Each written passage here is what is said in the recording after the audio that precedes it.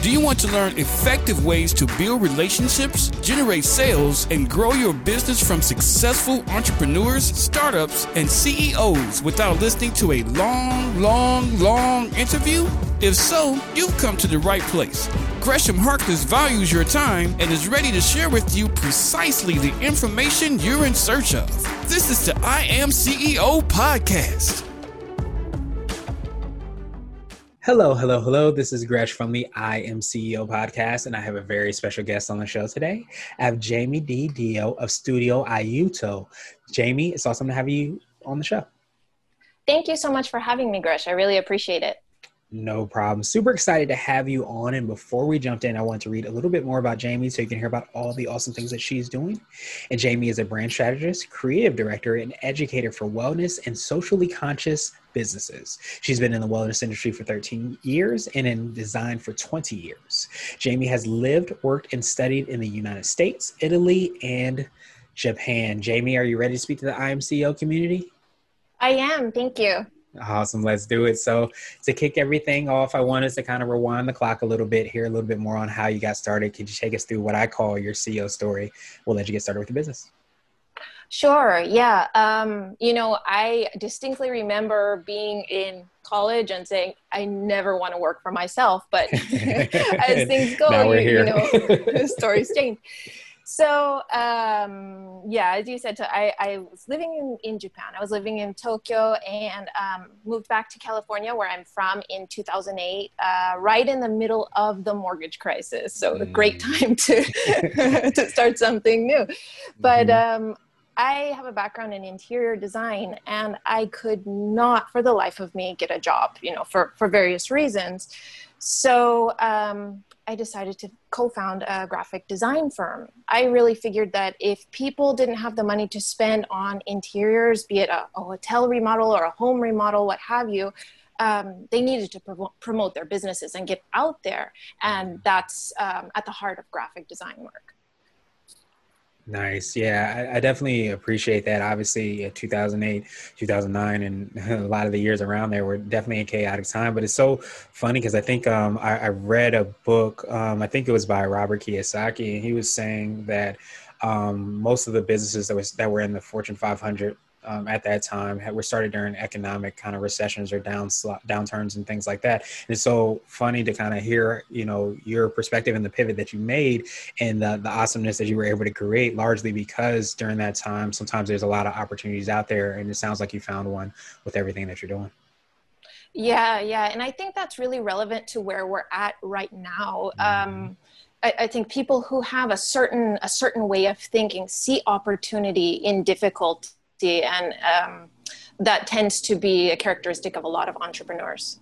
Yeah, absolutely. It's that resiliency, as you said, that's definitely needed during this time, and to be able to pivot and change and see opportunities sometimes where people see absolute disruption and destruction, I should say. So I wanted to drill down a little bit deeper and hear a little bit more about your business. Could you take us through exactly what you do and how you serve the clients you work with? Sure. So I help specifically wellness and socially conscious businesses create profitable brands. So from brand strategy, brand design, through the education side of brand coaching and consulting, anything and everything that goes into creating a brand, I have my hands on. Nice. I absolutely love that. And I think so many times, and definitely correct me if I'm wrong, if you find this with, when you speak with clients, I feel like sometimes it's not in the realm of people being in understanding that you can have a socially conscious business, a business that's really about, a purpose and really solving a problem to an extreme degree and still have that profitable business. I think sometimes people feel like you have to do one or the other, but that's why I love like what you stand for and what you do, because you bring both of those worlds together and create that realness in everybody's business and life. Thank you. Yeah, it's easy to get sucked into the way of thinking that if you are helping society, that everything should be for free. But the way that our society is built, people need money in order to live. So facilitating the kind of lifestyle that people need in order to be comfortable means money, and creating profit through business, through solutions could be another word, is a way to help people live healthier, happier lives. Yeah, absolutely, and it's extremely powerful when you have. I think I feel like it's the really special place, and when awesomeness happens is when you have a brand that really has a strong purpose, but at the same time is able to be profitable and really be able to put those profits into helping the world make a better place. And I love that you're able to kind of create that brand strategy around that. And so I know you touched a little bit upon it. Could you take us through, for people that may not be familiar about what exactly the brand strategy is? Could you talk about exactly what that is, and also touch on what you feel like is your secret sauce, or the thing you feel kind of sets you apart? Sure, absolutely. So, a brand strategy is what a lot of people think about brand is what we see, which is how our brains work as humans. People think about logos and websites and, all of the tangibles, all the things you can touch. But in order for those things to work as business tools, which they are, to help you make money, you need to take a step back and have a strategy. You need to look at where you are as a person working in your business, where your industry is, and how to connect the dots, looking at actual market research, market data, what your target audience is expecting, where the holes are with your competitors and parallel brands. Looking at all of that in order to inform those visuals and to inform the experience that your business puts out there, gets layered into your marketing and your sales process. So that's the place where I start at. And that's how, what leads into what I call a profitable brand, in that the brand that you build, it must be beautiful. That's a non-negotiable. But at the same time, it needs to, high level aesthetics together with the strategy is what helps you to put that into play as a business tool to build profit. So that sets me apart. That together with my experience in the wellness industry, getting my start back I founded the business in 2008, but back from 2007 started doing this. And wellness wasn't even a term. It was, there were the hippie, crunchy granola people. And then there was the beginning of the green building movement with my background in interior architecture and design. I really had my finger on the pulse of that space. So seeing this come about into something that's become mainstream, that's $1 trillion industry worldwide, that's something I've seen grow from the beginning. So when clients come to me, they get all of that experience and that knowledge and the forecasting that I'm doing and being aware of what's going on in the wellness industry and the socially conscious space together. So that's really what makes working with me different. Nice. I absolutely love that. And I love how you said, the beauty is one of those things where it's a non-negotiable, because I think so many times, we think that we can kind of sacrifice in that, but I feel like, and definitely correct me if I'm wrong, I feel like the beauty you kind of spoke to obviously is in what we see, but it kind of sounds like, as far as the brand strategies that you spoke about, is just beauty as far as the systems and understanding how those things are cohesively working together, and how it's not something you negotiate. It's something that you want to have cohesive. You want to make sure your logo to your website, to the way that you're strategizing your business, and the services and things along those lines have that beautiful aspect of it, and they are coherent and cohesive and translate in such a unified way. Absolutely. Yes. Everything has to make sense. Nice. Well, I definitely appreciate that. And I wanted to switch gears a little bit, and I wanted to ask you for what I call a CEO hack. So this could be like an app, a book, or a habit that you have, but what's something that makes you more effective and efficient? Sure. So I think something that I really found over the years is that there are so many great books and resources out there, but ultimately as a CEO, you're paving your own way. So you're kind of in uncharted territory. So I think that there are a lot of, for me personally, I've picked up a lot of tips along the way, a lot of guidance, but I never felt that anything completely clicked with where I'm at, with my unique place of having lived around the world, and also as being a mom and an independent parent. Mm-hmm. So I think that knowing the industry that I work in has really given me the confidence and the effectiveness in positioning myself in where I'm working. Awesome. So I wanted to ask you now for what I call a CEO nugget. So this could be like a word of wisdom or a piece of advice. It might be something you would tell a client, or if you hopped into a time machine, you might tell your younger business self. Yeah, being CEO nugget. So I think, a lot of people, a lot of, very successful and powerful people have come out and said everyone has 24 hours in a day. And yes, that is true, but not everyone has the liberty to use those 24 hours for themselves.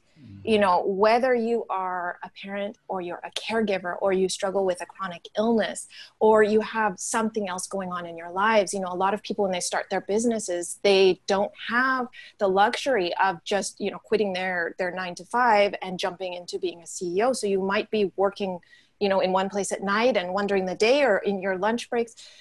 It's important to acknowledge that everyone not everyone can access those 24 hours a day in the same way. And you have to find a way to work that feeds you. I think for me, something I always go to is reverse engineering. So working backwards, look at where you want to be and find the way to connect that place with where you're at right now. Establishing those milestones and those steps, whatever those connect the dots are along the way, and also acknowledging that as you move forward, that will change because you'll be at a different place. Awesome. And so now I wanted to ask you my absolute favorite question, which is the definition of what it means to be a CEO. And we're hoping to have different quote unquote CEOs on this show. So Jamie, what does being a CEO mean to you? Yeah, I think everything that we've discussed leads into this. I think being a CEO means having full responsibility and at the same time full accessibility to craft the way of working and life that I want. It doesn't mean it's easy. Sometimes some days will be easy, and that is incredible when it happens. But, I don't believe in balance. I'm fully invested in choreographing a dance between me as an entrepreneur and a CEO and being a mom and being an adult human as myself, who I come to the table as in all of my roles. And finding a way that if I am not feeling well in my life or in my work, I have full responsibility to change that, whatever that means. If that means I start working only 3 days a week, or if that means that I wrap it up and work for someone else, having that way of thinking to me is being a CEO. It can be the choice to say this isn't working, I will be more effective working someone else, or to saying, I'm going to change, completely rework my business, whatever that may be. For me, that's what being a CEO means. Nice. I love and appreciate that perspective, because I think so many times I'll say I feel like the CEO and the entrepreneur is kind of like the artist, but I love that visual of choreographing a dance and being able to kind of integrate all those different aspects into what you want. And then, as you said, sometimes if you make that dance move, so to speak, and it's not the right dance move, you just have to pivot and change and find a different turn or different step that you're going to take. And I think if we understand that we have at our disposal the opportunity to be able to make those decisions and make those adjustments, considering all the commitments and things that we have in place, then that provides a lot of opportunity, provides a lot of I think empowerment as well too, into what we can do in terms of seeing our life, our future, and our businesses and how we want to see it. I agree. Yeah. Awesome. Well, Jamie, truly appreciate that definition again, and I appreciate your time even more. What I wanted to do was pass you the mic, so to speak, just to see if there's anything additional you can let our readers and listeners know, and of course, how best they can get a hold of you and find out about all the awesome things that you're working on. Absolutely. I think something that's very important to remember sometimes when we're head down only looking at our businesses, it's very important to be aware of your needs, whatever they may be. Being in tune with those and not passing them up. If you have a desire for something, that's completely valid. And most of the time, when you're being a CEO, I think we tend to get blinders, but being aware of what you can give to society, and that a part of that is what you can give to yourself, is something that should not be forgotten. So I tend to talk a lot about this type of approach to working and to the dance, as I said, between life and between work. I tend to be most on my Instagram, which is at Jamie Didio. And you can also find me on my website, which is studioaiuto.com. Aiuto is spelled A-I-U-T-O. Awesome. Thank you so much again, Jamie. We will have the links and information in the show notes just so that everybody can follow up with you. But I definitely appreciate that last reminder as well, too, because I think so many times where we're trying to save the world and make the world a better place, we often forget sometimes the most important person, which is ourselves, and reminding ourselves to keep our cup full, because not only does it help us out, but it helps us to kind of give on an even higher and basically a more effective level. And I think when we remind ourselves of that and the effectiveness that can provide for ourselves and others, that's truly when we reach a phenomenal level. So I love and I appreciate that reminder, and I appreciate your time again today, and I hope you have a great rest of the day. Thank you for listening to the I Am CEO podcast powered by Blue 16 Media. Tune in next time and visit us at imceo.co. I Am CEO is not just a phrase, it's a community. Be sure to follow us on social media and subscribe to our podcast on iTunes, Google Play, and everywhere you listen to podcasts. Subscribe and leave us a 5-star rating. Grab CEO Gear at www.ceogear.co. This has been the I Am CEO podcast with Gresham Harkless. Thank you for listening.